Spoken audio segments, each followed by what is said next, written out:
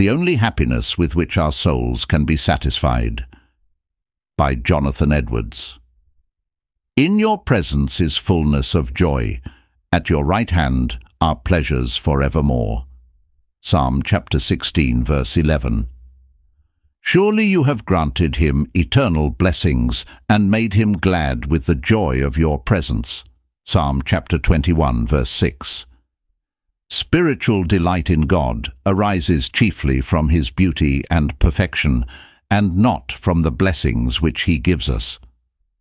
God is the highest good of the reasonable creature, and the enjoyment of him is the only happiness with which our souls can be satisfied. To go to heaven, fully to enjoy God, is infinitely better than the most pleasant accommodations here in this poor world.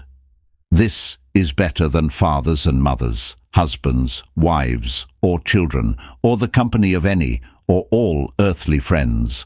These are but shadows. The enjoyment of God is the substance. These are but scattered beams. God is the sun. These are but streams. God is the fountain. These are but drops. God is the ocean.